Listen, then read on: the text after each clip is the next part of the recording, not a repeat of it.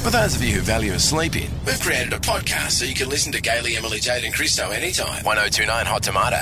So there was a terrifying air incident in Australia last week, and I don't think it quite made the news here, but it made the news in Perth because it was a Virgin flight with FIFO workers on it. And there was 95 on there, and they had some issues, so they had to then circle the ocean for 2 hours to get rid of all of the fuel, and then land. So this was the news in 9 News Now in Perth, and the newsreaders there talking about this mid-air emergency where luckily in the end everyone was okay.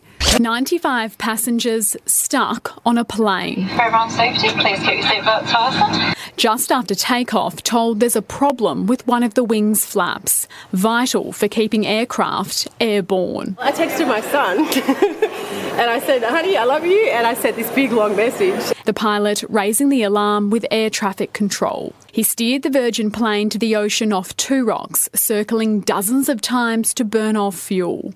Despite the drama, passengers weren't left waiting around for too long, taking off on another flight just over 3 hours later. I would not get on that plane, eh? No, I'd have a staycation wherever it was.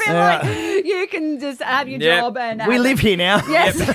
But can I just Out of a say, case. this is what I wanted to talk about. Right. It was the flap issue that got the nation talking. Righto. Because the post on the Nine website or the Nine Facebook page What did it was say? that this mid-air emergency on a Virgin flight where they lost flap control. Oh, no. I hope kids are not in the car. The comments are going to give you life. This is not a joke. Uncontrolled flaps are extremely dangerous. Kayleen, my flaps have been out of control for years. Tony, virgins across Australia have been grounded while they have their flaps checked.